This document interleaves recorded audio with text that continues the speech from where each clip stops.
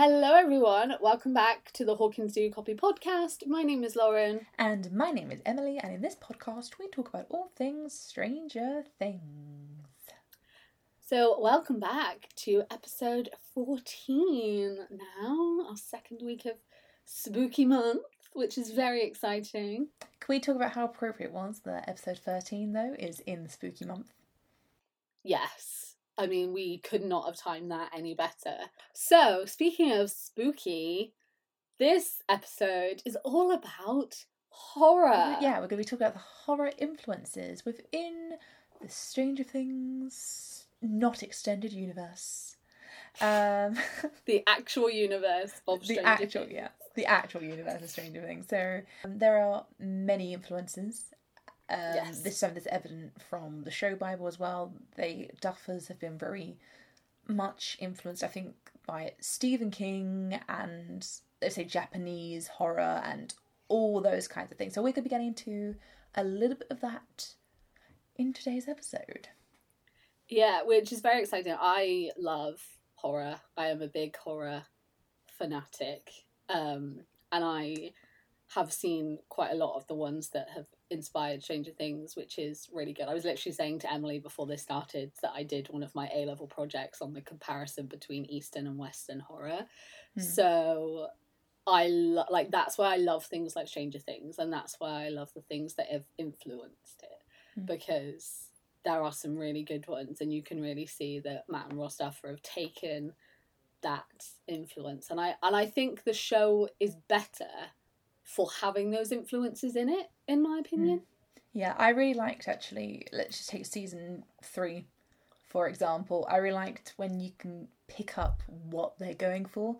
So in season 3, when they're hiding from the mind flayer human concoction that is there towards the end, when they're hiding and it crushes the walkie-talkie, and it's so Jurassic Park. And oh my god, don't they they literally look in the car mirror, don't they? Yeah, and it's just like it's so Jurassic Park. Yeah, that you pick up on it and you just think, I see what you've done there, and it's just that really satisfying moment. And just remember that's what I think is really good about the show. Yeah, because I think what they do so well is it's not a copy, but you can tell that the influences are there, and I think they have just the right amount of having those influences compared to, say, other things that might directly copy a film or another show, whereas I think they do it so well that the influences are subtle but really add to what they're doing, and I really like that. I like that there's not always conventional horror, but the way that they do it is like the influences they take are done really well. Definitely. So should we start with season 1 then? Work with season 1 and then go through? Yes, so we've got season 1, 2 and 3 and the influences with them, and then the upcoming influences for season 4, which I'm very excited about a lot of them. That's going to be very good.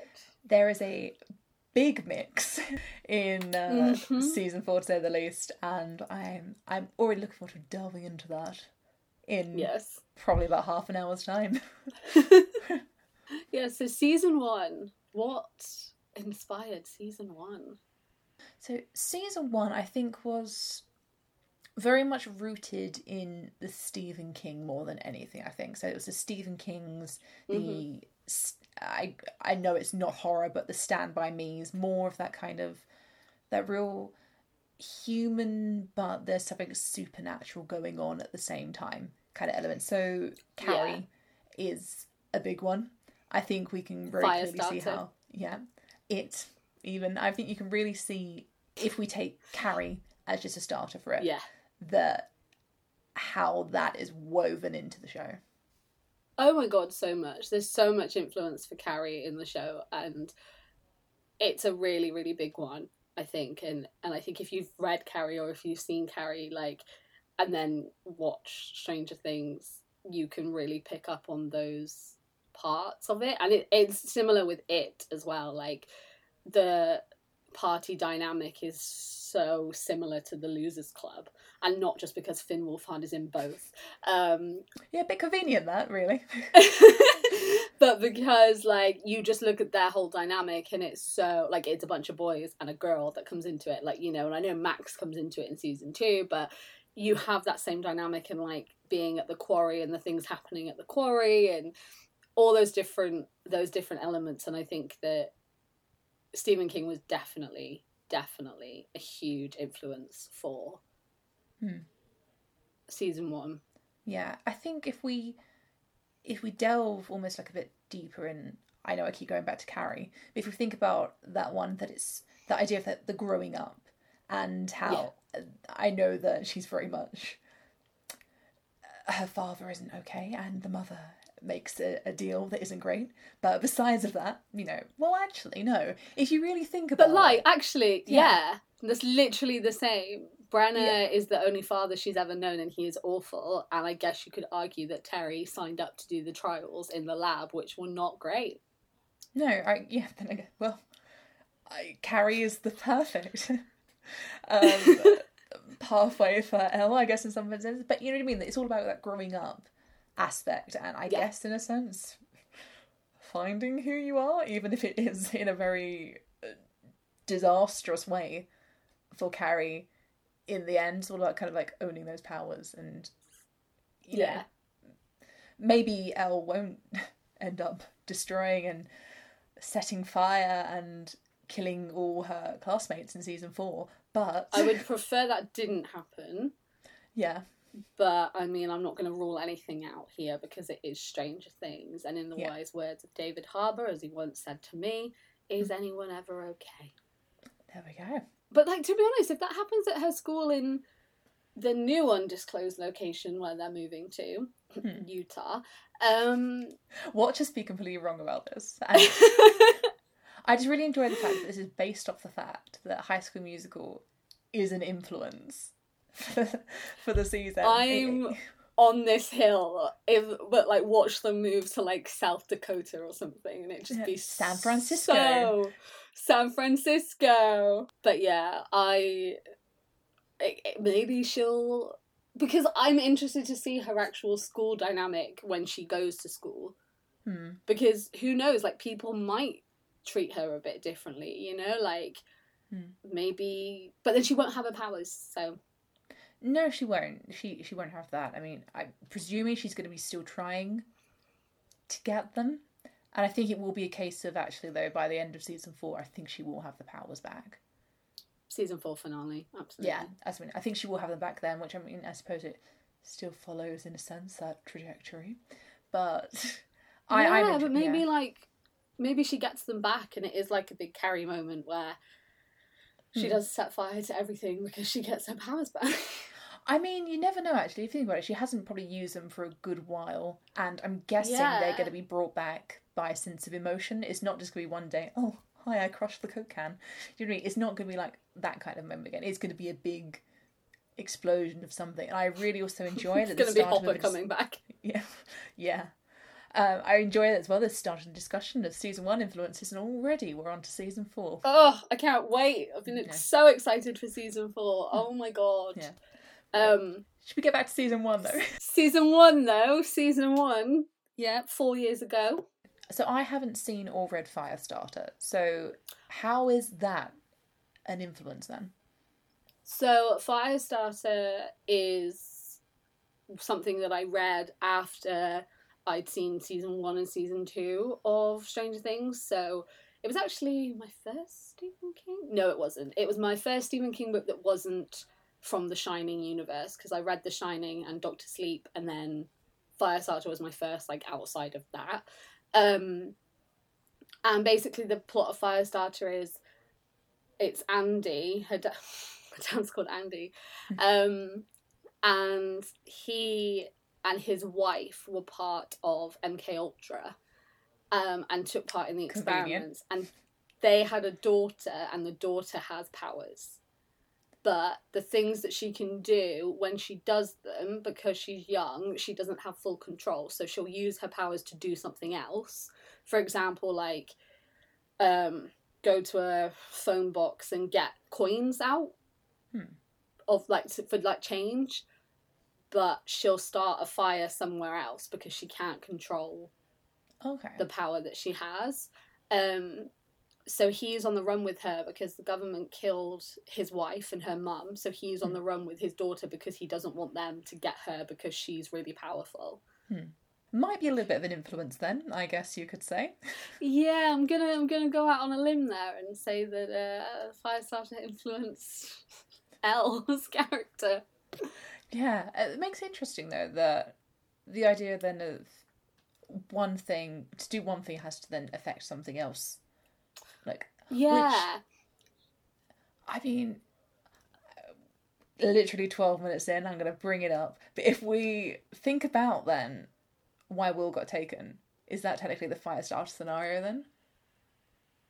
Well, this is what, that ties in, and it could be that, and like that they wanted to get him because, like, but then did his parents? Do his parents have powers?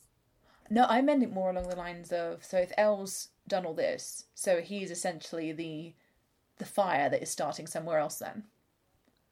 Yeah. Yeah. Yeah, okay, yeah, I get you. Yeah. So think of that aspect. Could also be her bleeding. Or that too. That is probably the more reasonable explanation. But I also like the idea of one thing has to lead to a consequence.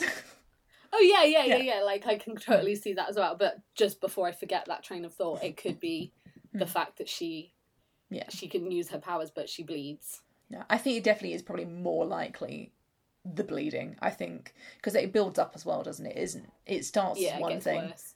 Yeah, exactly. Then it ends up eyes and just very dramatic. But, no, it could be the Will situation. You are right. That could definitely be a consequence of that. Yeah. Because you think about it, I suppose that every time she uses the ultimately, when she finally uses it at the end and they locate him, he then gets taken. So if you want to look at it from that aspect, it's still that fire starting somewhere else. It can't be... And I suppose actually even at the end, there she goes for him to come back. And that is something that it plays out throughout, so... This is actually them leaving together and Joyce taking Elle in is actually the first time that they've been properly together on a screen without the other characters being there and without there being some kind of threat to their lives. And that's going to be very interesting because I wonder if... So at the start of this podcast, I actually had a theory, and I do just want to state for the record that I do not support J.K. Rowling in any way whatsoever. And I'm only mentioning this because at the very beginning I mentioned this as a possibility, is that Will is like a Horcrux or like has a similar thing to the Horcrux. So then him and Elle being together, is that kind of the vibe of only one can't live while the other survives, because they've never been together. Not really, not properly. A little bit in season 3, but even then not massively. Yeah, but were they together in season 3? Were they really? We don't need to get into that again. Like in the opening scene, like in the first episode, and then that's pretty much it. Yeah. That's what I've always thought that it seems odd that they, I mean, even in season 3, I think they said one word to each other overall, didn't they? It was just more when they were talking about the roller coaster or something like that. I mean, it's like a roller coaster. You know what I mean? No. And that was pretty much it. There was no other interaction there. So I'm very interested in that dynamic. And I've not thought about that. I've not actually thought about the fact that they do not interact. No. Their only real interaction... That can't be accidental. No, you've got that one moment there, and then the only time he ever even really brings her up is when he has the argument with Mike, and it's like, she's stupid. I wonder if, like, he thinks he can't like her.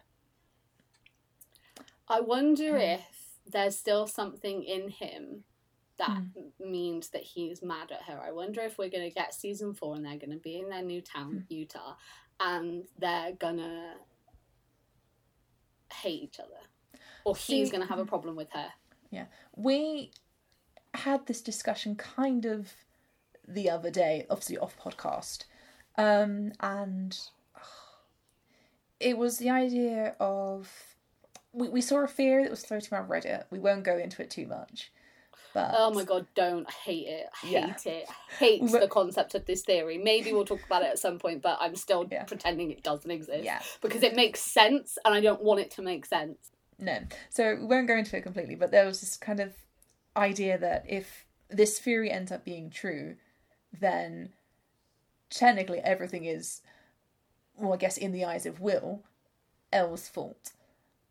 And, I mean, arguably, I suppose if you look at it objectively, that it's not wrong. Technically, everything that has happened to Will has been on some level because of her, but this theory would because make of her. Yeah, would make it very much, it's, you know, it really has happened, and that would have some kind of, they wouldn't get along. No. No, and I don't know, I would, I don't want to say I want to see them not get along, but I think it'd be interesting to play that out. It's an interesting dynamic, like, absolutely an interesting dynamic. And I do wonder what they're going to be like, because I think Jonathan has spent more time with Elle than Will has. And I think Jonathan actually is quite protective of her and, like, tries to help her and, like, looks out for her. So, like, I don't think he'll have a problem seeing her as a little sister. No. And Joyce loves her. Joyce will look after her and love her because that's just what Joyce is like. And she's also spent more time with Elle than Will has. Yeah. Whereas Will, like, what has he been through? And Elle, like, this, that's going to be really interesting. And I can see that has, like, more of a negative I really impact. I really hope they don't pull the... We're going to presume they've interacted off screen. I really hope they don't pull that card, because I feel like that's what they would expect us to do with Will and Mike. Yeah, they didn't do that with Elle and Max, though. No, they didn't, actually. We had that introduction, which would have been a good few months down the line. So, because I suppose even in that last scene, let's also appreciate the fact this is meant to be a horror influences thing, and now we've just purely gone into Elle Will. The show. Yeah. Even in that last scene, they cross past each other, don't they? So Will and Mike have their bro moment, and then he walks out, and then Mike walks into another room, Elle walks in. They're not even in the same car to the area of where they're going. He is just in tears. She has got the light surrounding her. Like, it's... But then possibly is that similar to, like, Carrie as well? Like, could Will be Carrie? You know, as well. Could that tie in as well? Oh, that... I mean, there is that growing up theme again, then, isn't there? Especially for season 3. And he does have that outburst and destroys Castle Byers. He does. Yeah. Will Byers is Carrie, confirmed. That would be interesting, though, that we presume it's Elle. But actually... Yeah. To be honest, I am just here for any theories that show that Will has more meaning than the show is giving me. Yeah. Yeah. Another influence for season 1, let's get back on topic. Is Poltergeist, and also E.T. Those are two influences. I think E.T. is pretty obvious. Elle is the alien, which suggests, is she from a different dimension? So this was something that was always in there, I think it was right from the show Bible, that it was meant to be... Yeah, literally, yeah. Yeah, Mike is Elliot, Elle is E.T., so to speak, and how that's interacting there. Can we also talk about how I was scarily old when I realised that E.T. stood for extraterrestrial? But really? But isn't the film E.T. the extraterrestrial? No, isn't it just called E.T.? E.T. the extraterrestrial is the name of the film. See, I just thought it was called E.T. I didn't buy it and watch it myself. I watched it at a friend's house. So I just thought it was called E.T. Also, that's a stupid name for a film. It is. You don't need to over-explain yourself. Just call it E.T. or the extraterrestrial. Yeah. Stranger Things isn't called ST, the Stranger Things. Yeah. I'm very passionate about this, but that's sort of deflected from the fact that I'm a bit of an idiot. Anyway, yeah, so that was from the get-go, like said in the show Bible, and I think they were told to watch E.T. They were told to watch E.T. and they were told to watch The Goonies. And I think Stand By Me as well. By Me, yes. Yeah. So you can sort of see those things in E.T., but then it does suggest, is it part of the alternate dimension? Is that where El's from? Is that what's happened? Because he is from a different place that we don't know, like he's from space, but where, Exactly. Is El then just going to disappear at the end of it again? Possibly. Maybe she'll leave and they'll be like, it's time for me to go. But maybe this whole time she actually hasn't meant to belong on this planet, on this Earth, on this dimension. So I'm just imagining Elle at the season 5 just being like, I have to go now, my dimension needs me. And then that's just it. Like, that's just it, she just goes. She's just gone. See you later. She's just like, I need to like hop back to... Yeah. But like, I'm not being funny, but like that, not that I'm thinking on that level, but like the concept that she's from somewhere that's a little bit, like, that's not our planet, is kind of how they first meet her, They just find her in the woods and she's come from... this lab, which in itself is not an actual, like, she didn't grow up in a place that was what was normal, she didn't have a childhood that was normal because of what was happening to her. Yeah, and I suppose one of the things as well that's, I don't want to say it's normal to her, but that was her normal, wasn't it? Which is coming outside and being like, I don't know what a friend is, I don't know this. And she doesn't know what anything is outside of the lab. No. But like, I guess you could say that the lab is, I mean, it holds the gate to a potential alternate dimension. I mean, literally holds a gate to a potential it does, yeah. So, yeah. And it could be that, and these powers, where have these powers come from? How do you develop telekinesis? Yeah, because I suppose if you think about the fact, if the Mind Flayer can drain them, then it does suggest that it comes from there. So, and if we want to talk about the potential of Will having powers out of that, let's be honest, he's got the true sight and the idea of sensing the Mind Flayer is from the Upside Down as well. So there is something there. Anyway, that's actually a really good point. Like, because the thing that I really love about the things, not that I really love it about MK Ultra, obviously not. I do not like MK Ultra, but like the thing I like about the way MK Ultra is presented in the show, with the fact that Terry was involved, but it gave Terry powers, is, do these powers, do they come from somewhere then? Like, because Elle was born with them, but Elle was only born with them because of the experiments that were done on Terry, and then again on Terry when Terry was pregnant. So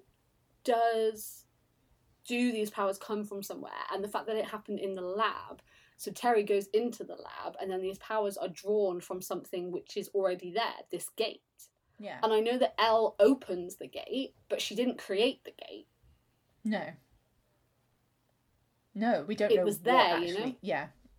No, we don't know why it's there, because we see in season 3, like, the Russians can create a similar gate, and there's always these flash forwards, and Branagh wants Elle to make contact with the Demogorgon, and, there's this, I don't want to say like realm, but she goes in there, doesn't she? She's able to do that when she has the sensory deprivation and stuff. So she's pulling those powers from somewhere, and you think, if the Mind Flayer was injured, or it was able to take those away from her, is she actually going to get them back? Or is it going to be harder for her to get them back because of the damage caused to the Mind Flayer and to the whole lab situation? Maybe they exist because she lived in Hawkins, and the further away from Hawkins she gets, the less those powers are going to be something she can take from. That makes sense then for Will as well, then, because for example, in season 3, there is no reason why he should still be able to sense the Mind Flayer there. There is no reason. So that does kind of fit with that idea then that it is simply Hawkins, and there is something there, because for all we know, it was all taken out of him Unless, kind of like Yeah. in the Terry Ives scenario, then There's a little bit left. there's either a little bit left or there was something there to begin with. Because, I mean, think of Callie. Why does Callie then have anything? Why can she still do it? That is true. That is true. But then that opens a Yeah, whole because other thing that are people with yeah, powers walking around, whether they know it or not. some of the numbers had powers before they came to the lab, but not everyone. And it's the not everyone that I'm interested in, because we see the story that people can be born with powers the whole time, and that's what makes them special and that kind of thing. But I find it more interesting the ones that have been able to acquire them. I mean, Elle, That's to be honest. Yeah, well, it is, and that's what's interesting. And like 9.5 can't really, but 9 could. So what is actually going on They're there? identical twins. So that's interesting, and I think that obviously ties in a little bit with E.T., but also, I guess, Poltergeist as well, coming from a different dimension, essentially, you know? Oh, actually, that And the does fit static in. TV. Yeah. Oh, of course, static TV. And also then season 3's He's Here. They're literally they're here. You know, it's... Yeah, it's that's taken so from it. creepy. Oh, that bit is so creepy. Yeah. Oh, I forget about that. When she does that little weird turn. They're here. Oh, weird.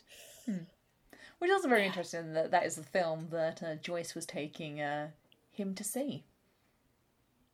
Yeah, I mean, I wouldn't have. Not someone that I think... Are we to believe he was 10 or 11 at that point? Because it was definitely pre-season 1. I find it wild. Like, this is a complete side note. That, like, This whole American thing's been a side note. That Don't worry. American R-rated movies, like NC-17 is a thing where a grown adult can take a child into a film which is meant for adults. That is a baffling concept. Yeah. The oldest we have that in England is a 12A. So if you are under 12, you can go and see a 12A film with an adult. But like a 15 or an 18, you can't, like, an adult can't take you in, and I think that's better. I've always found it bizarre, but that's neither here nor there. Yeah. But no, it is interesting that that's a line in Poltergeist, and then, like you said, Will uses that line 3 seasons down. There you go. So, I mean, we've kind of mixed up the seasons anyway, but should we go on to season 2 and try and stick on season 2? I mean, pretty big influence for season 2 was Exorcist. I mean, I think it's a pretty big one, isn't it? Just a little bit. Possession. I remember watching it and being like, he's going to be possessed, isn't he? And they did it well, because I'm not a massive fan of demon voice possession type scenarios, because I think it gets to the point where it gets too dramatic. No, yeah, I get you. Yeah, but I think they did it well in Stranger Things. I think so. I think the moment when he's saying, let me go, and the voice is changing, that bit, every time it happens, it's done just enough that you don't think, oh, okay, it's overdone. Yeah. But when it changes and changes back, it's like that, it's a shudder. It's more psychological. Yeah. It's more like psychological rather than, I don't need to see someone like twist their limbs into ridiculous positions to understand that they've been possessed. I think the possession of Will is more, like, I think we said this in the last podcast, it's more subtle and clever and thoughtful. Yeah. And that's scarier to me than twisting all my limbs and floating to the ceiling. Like, I'd be more scared. I'd be more unsettled with the way that Will was possessed than I would be the way that maybe, like, there's possession in... I don't know, I can't think of a film that's not The Exorcist where there's possession now, but you know what I mean. Can I make a bold claim on that note then, and there isn't even a bold claim? Go on then. Okay. Will's possession in season 2 then was a lot better than Billy's possession in season 3. Going along those lines. Yes. Because Billy's, even though it's not that twisted limbs thing, you still had the army melting into it, and you could, and I don't know if it was because we'd seen it in season 2 already, but you could predict it, and also Will could predict it. So yeah, he was telling us what was going to happen. So you know what I mean? That there wasn't that kind of real psychological moment going on. The best part of Billy's possession. That was a weird sentence. The best part of Billy's possession is the bit where they're having dinner with Heather's parents, and he's talking, and it seems normal, but he just doesn't seem quite right. So the fact that it's only Elle that can notice that him and Heather seem off, even Max, who is his sister, doesn't fully notice that he's not completely right. And that's the more unsettling thing. Yeah. I think after that it's quite like gory, and that type of possession doesn't, like Mrs. Driscoll eating the fertilizer is not as scary to me. That's just gross. Whereas Bill is like thinking, and his more like creepy, like planning things out, that's more like methodical, same as the way that Will is possessed in season 2. That's creepier, because that's scary, because if that really happened you wouldn't necessarily know. No, the way that Billy says Elle in this is the same tone that Will says, "That's my friend Mike." It's that same kind of thing. And I always think of the "that's my friend Mike" moment, because that's truly because it's just the turn, like eyes leading first to looking, and they're going, "That's my friend Mike," and it's just, oh, that's creepy. Like that's creepy, and like that. Oh my god! Like fair play to Noah Schnapp. Like he did that so well. Like that is genuinely that's the type of possession that I like to watch, because like you said, it's just enough creepiness that you know that something's off, because like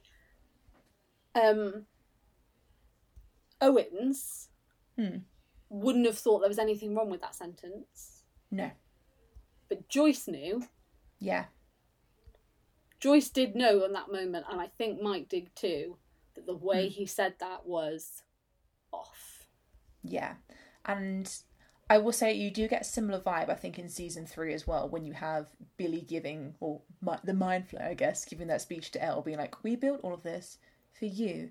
Because it's kind of that tone where it's almost like, are you saying that you're on, or not on the same side, but you bring her into it, for him to then turn around and be like, "And we will destroy you and everyone else." That moment there with the music in that, and I know it gets gory and everyone starts melting from that moment, but that also gave the same effect.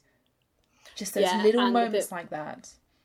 Where he's in the sauna, or the steam room, and he starts crying, and he's like, "I didn't mean to," but he doesn't actually feel like that. It's just a plot.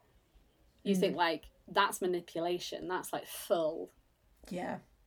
That's scary, that's creepy. And I think Mike noticing Will going like that at that moment, and then the look and him suddenly going, get away from the door. But that ties in again to the poltergeist theme that we were talking about before. Like, that's really similar to that, the "we're here" moment. And I remember the first time I watched that was like a shudder down your spine. And I guess like The Exorcist is similar, because it's, the possession is so, I don't know, I think it does it quite well, and I like that. And what is quite interesting about that is like a really minor detail with The Exorcist, but the gown, I guess, that Will wears is the same gown that, I can't remember the name of the girl that is possessed. It's what she wears as well when she's being possessed. So it's like little callbacks like that. They didn't have to do that, but she is also 12 when she gets possessed. Hey, there we go. Like a year or so difference, but that's the way I like the way that the Duffers do it, because like you said, they didn't need to have the gown in, and if you didn't know that that's what it was, it's not obviously like there's not a label on the gown that says copyright The Exorcist. Do you know what I mean? Like, it's not obvious, but if you know, you know, and if you don't, it doesn't impact your viewing of the show either way. And that's the way I like their ties in. Similarly to the way It is brought into season 2. Yeah, so it is done in an interesting way. It is done. The problem with that book and film, always. Yeah. So Mr. Ball, though, Bob's little chartered clown. Yeah. That's so clearly a throwback to It. That, it's Pennywise. It's literally Pennywise. And Bob's from Maine. And as we know, Stephen King doesn't think that any other state exists. So, also the fact that Hawkins is like Derry in the sense that it's not a real town. No. Yeah, actually, that is true. And I think it's one of the things that the adults are very unaware, in a sense. Or most of the adults are very unaware of what's going on, which we know is something that is very evident in It, that is something that affects the children. And the adults just simply... Is it something along those lines? Not that they don't want... I can't remember what it is. It's they don't want to be aware or they can't be aware. They don't remember, but like the further you are away and you don't think about it, you don't remember. But like... it's very draining, isn't it? That's why there's a lot of issues within the families, isn't there? Mike chooses to stay in Derry and so basically, like, the It book is actually originally set in the 60s when they're children, and then it's the 80s when they come back to Derry. But the films did it differently, and in my opinion, they did it better, where they were children in the 80s, and then it was modern when they came back. The films are really good. They actually cut out the worst parts of the books, because there's some parts of that book which are just awful and didn't need to exist. There is one that comes to mind immediately, which we won't be going into. But so they don't remember, and because they all moved away, it's like really hazy to them, and it takes Mike calling them back to Derry. I was going to say to Hawkins then. To Derry, and trying to like refresh their memories, and when he calls them, they're kind of like, oh my god. And Stanley actually like kills himself rather than going back, because he just knows that he can't. Even though he can't fully remember, he just knows that he can't do it again. And I think that says a lot about the mentality of it. So I wonder if that will tie in to what we were saying about Hawkins. Is it Hawkins? And unless you actively let yourself remember, the way that Callie does, because she's hunting the people down, and the way that we know number 5 and 9.5 do, because they are trying to settle down but also be a little bit on the run because they don't want to get caught. So is it similarly the way it's Hawkins that's the problem? And I suppose then you could tie that in with then the buyers obviously getting out of there.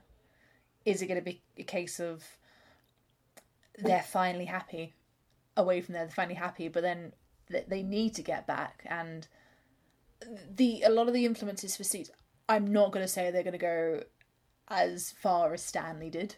I'm assuming they're not going to show that on a screen. They wouldn't do that. But in a lot of these films that they influenced for season 4, a lot of them have that kind of more...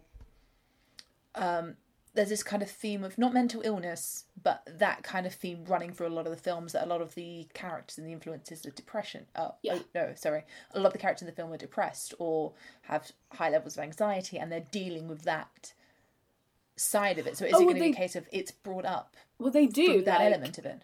Richie is very like on edge the whole time and has like stage fright, and like, well, he's fine, he's a comedian, and then he gets the call from Mike, and then literally like goes to do a show and just like can't do it and just throws up. Like Bev is in like an awful marriage. Like they've all like Eddie has married essentially the woman, like, so Bev essentially marries a man who's really similar to her dad and treats her the way her dad treated her. Eddie marries essentially a woman that's like his mum and is as controlling as his mum was, and they did it really well in the films because they casted the same woman. Oh, that is clever. Which was done quite well. So they're not doing great. And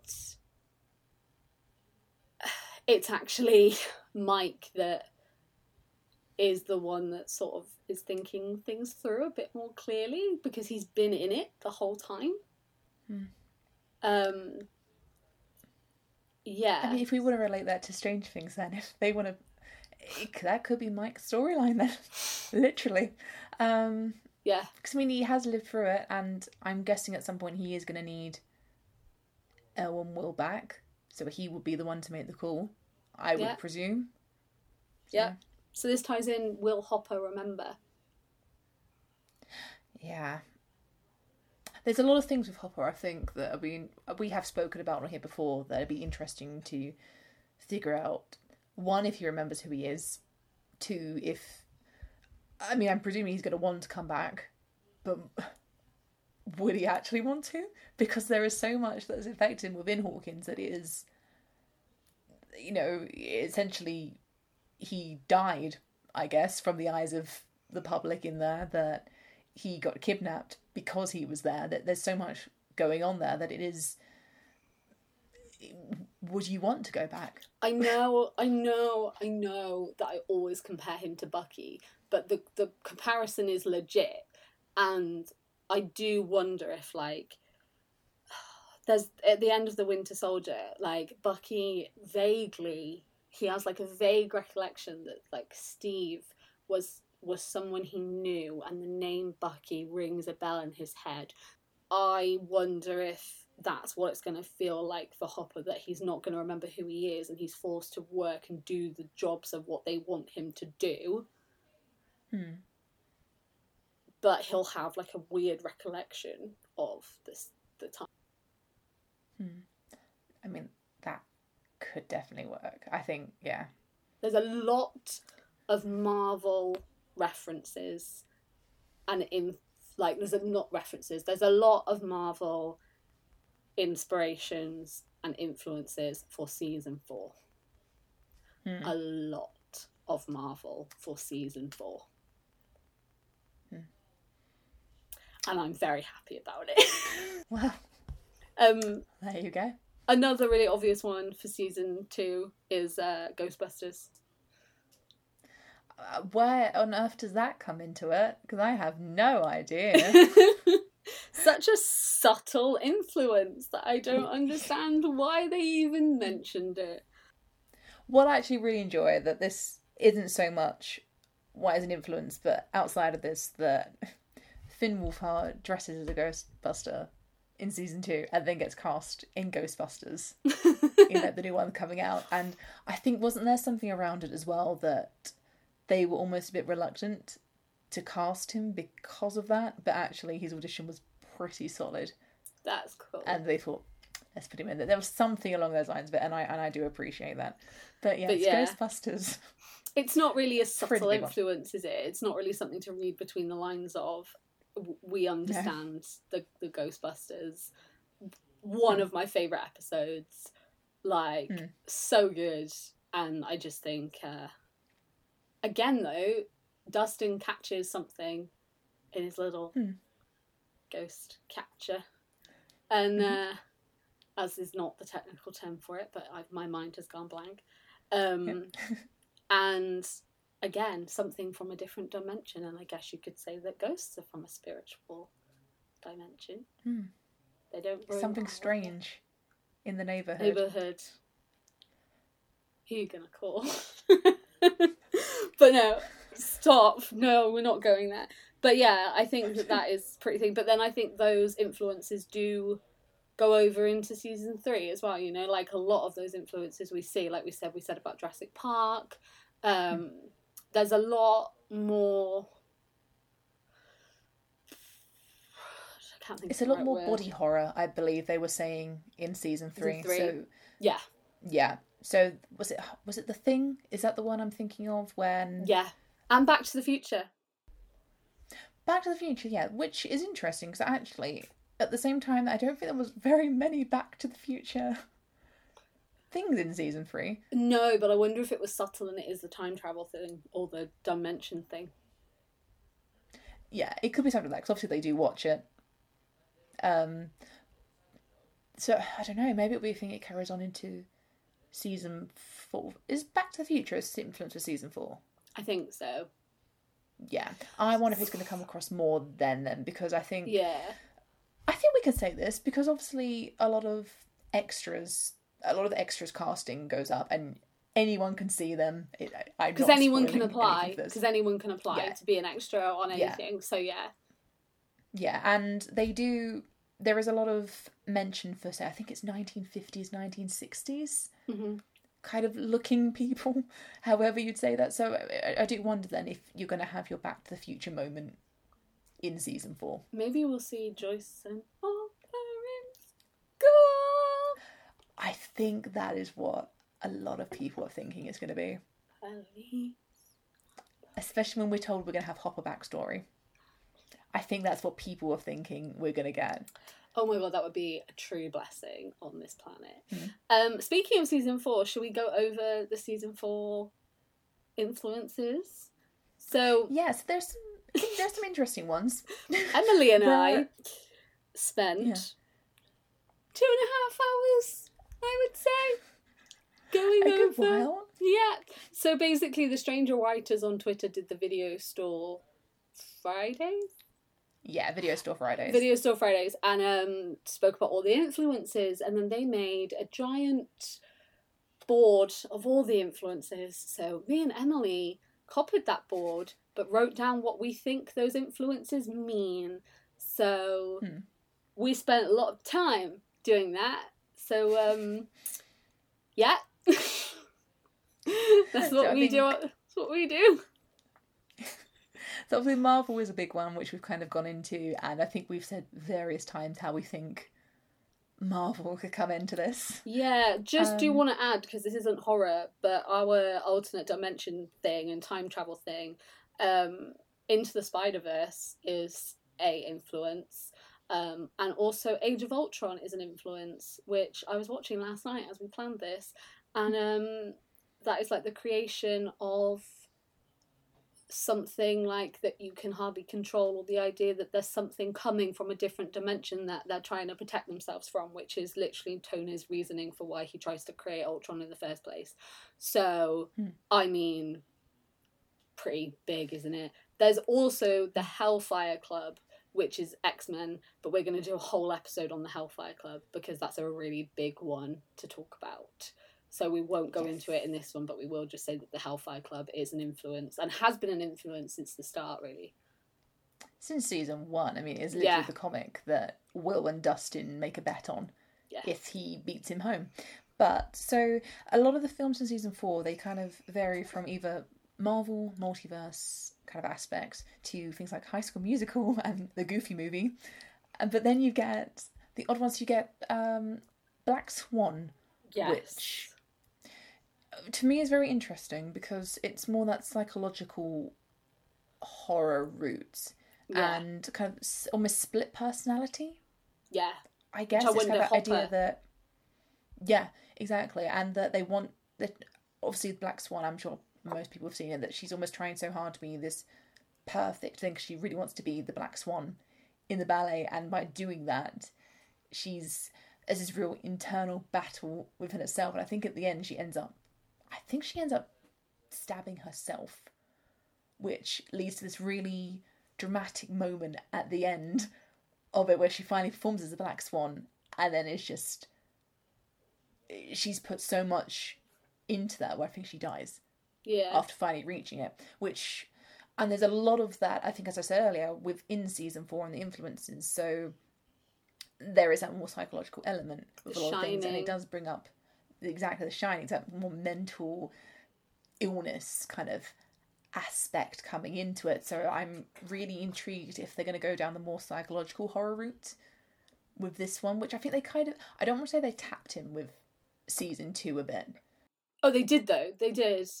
No, I like that type of horror. It's like you said, season 3, you said earlier, it was quite gory. So I quite like the concept of it being more psychological. But with The Shining, it is like no work, all work, no play makes Jack a dull boy. Is that going to be Hopper? Like, I can't see it being anyone but Hopper, to be honest. Yeah. And that's, I mean, The Shining is creepy because of the psychological elements to it. I remember the first time I saw it, when I noticed that Red Rum was murder backwards, I was like, oh, God. Like, but I watched The Shining very young.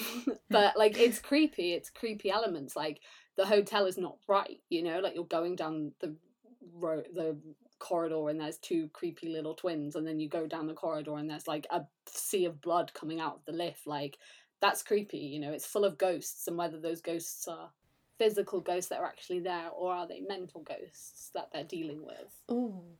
There is another film, and I can't remember the name of it off the top of my head. I don't want to know if it's Ordinary People or it's one of those, and it's very Ordinary similar. People. Yeah, that's an influence. It might be that. It's very similar in plot to that, where the girl, I think it's the girl, when she's trying to sleep, but she's being plagued by the ghosts.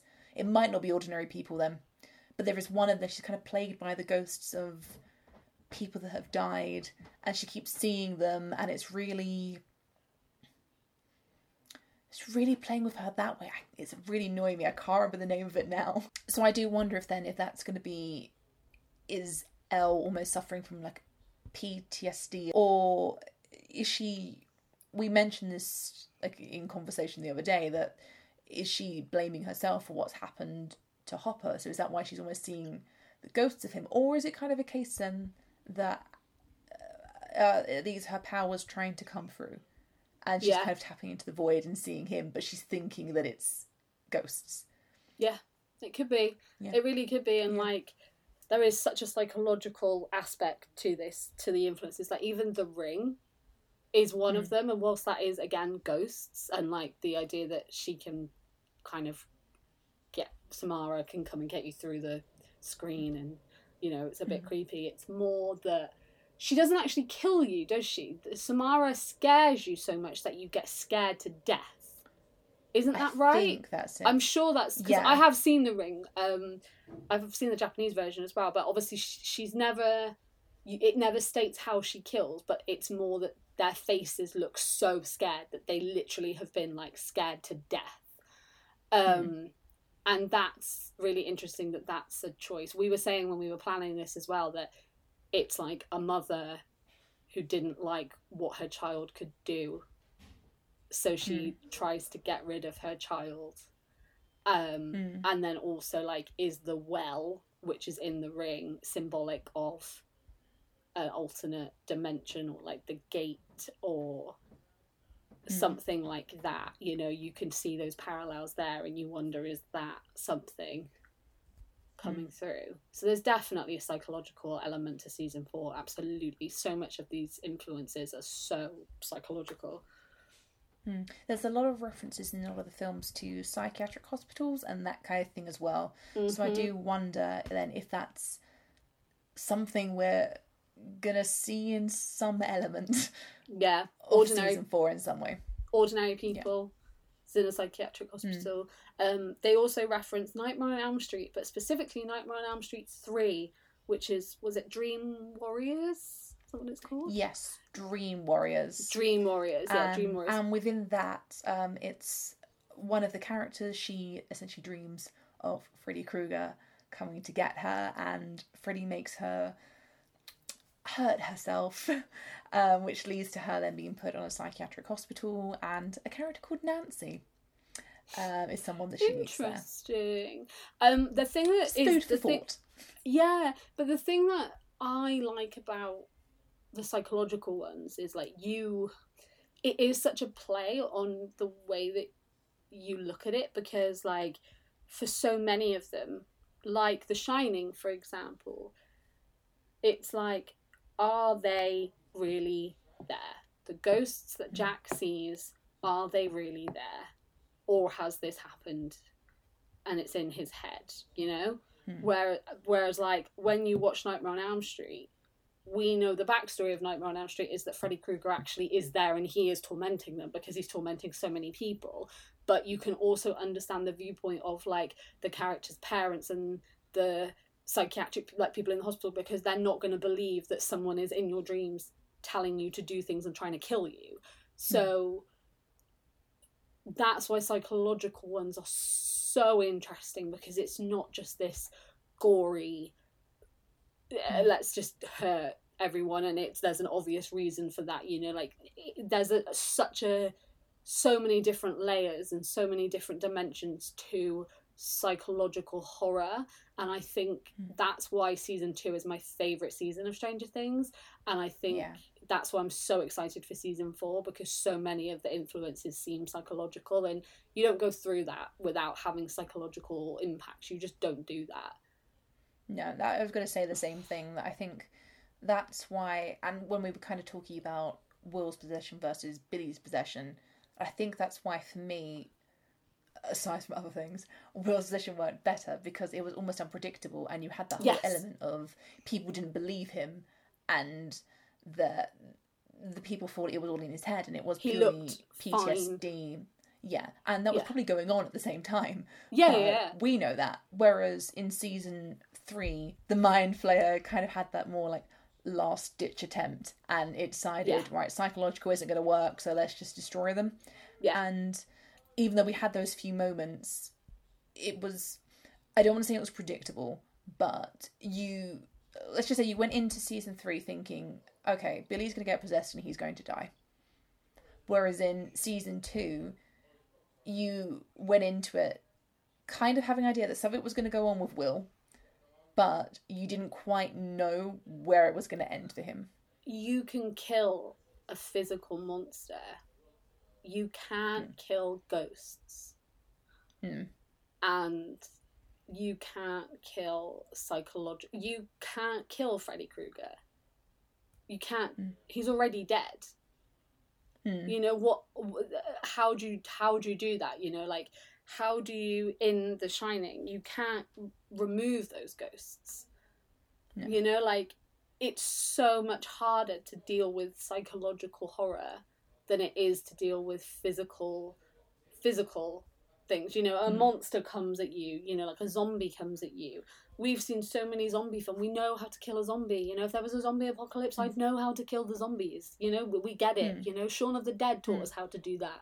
But like, how do you go about stopping a ghost? How do you go about stopping something which is so much bigger than you are?